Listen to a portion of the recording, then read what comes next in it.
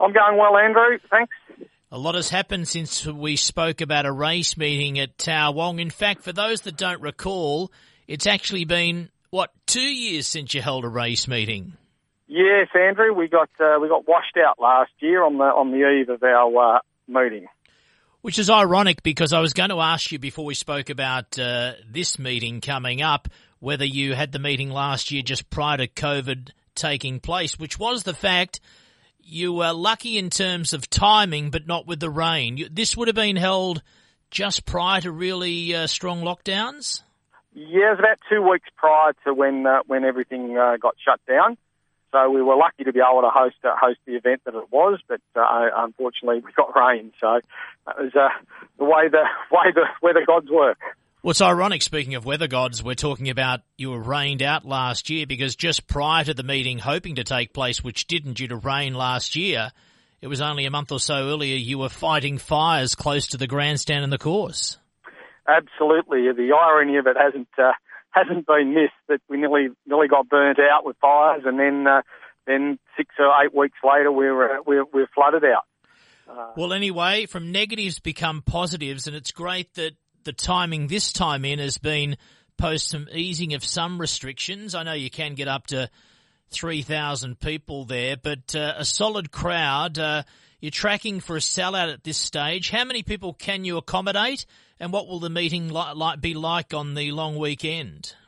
We're looking at accommodating 1,500, Andrew. We did get approval to raise that to 2,000, but just with the late timing of hearing about that, we've capped the event at 1,500, which is pretty much all sold out bar a few grandstand seats at the present.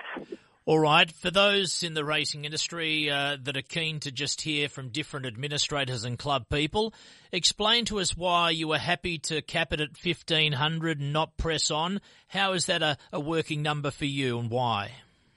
Well, with the COVID restrictions and the crowd movement, we just felt that to keep it at a number like 1,500 was going to be a lot easier for us to manage and to make it a COVID-safe environment for everyone, and have a little bit of space for everyone too on the day. So that's where the decision was made.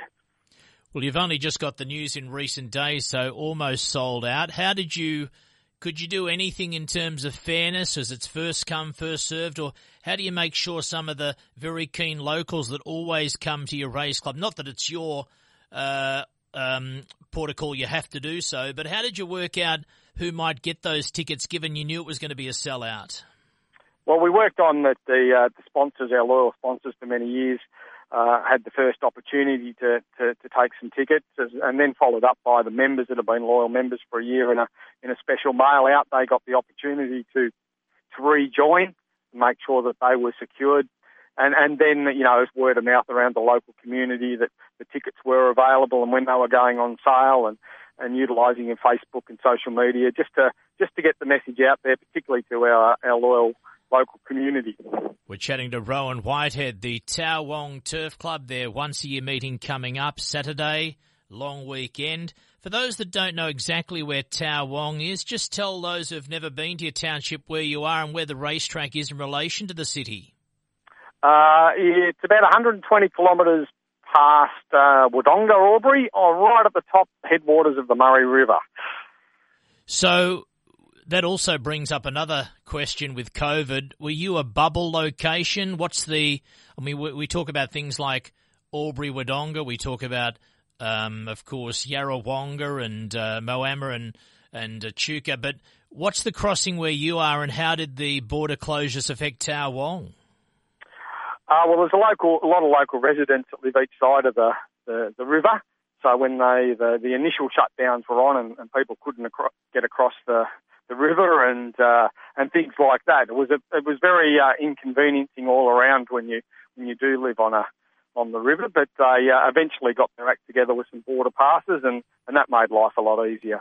Well, things, as I said, you've gone from being a disappointment of not racing to now racing, and it's great you are racing because this is a very special rendition of the Towong annual meeting. It would have been terrible to have no one whatsoever allowed on the track, but this is your 150th celebration. Is that right, Rowan?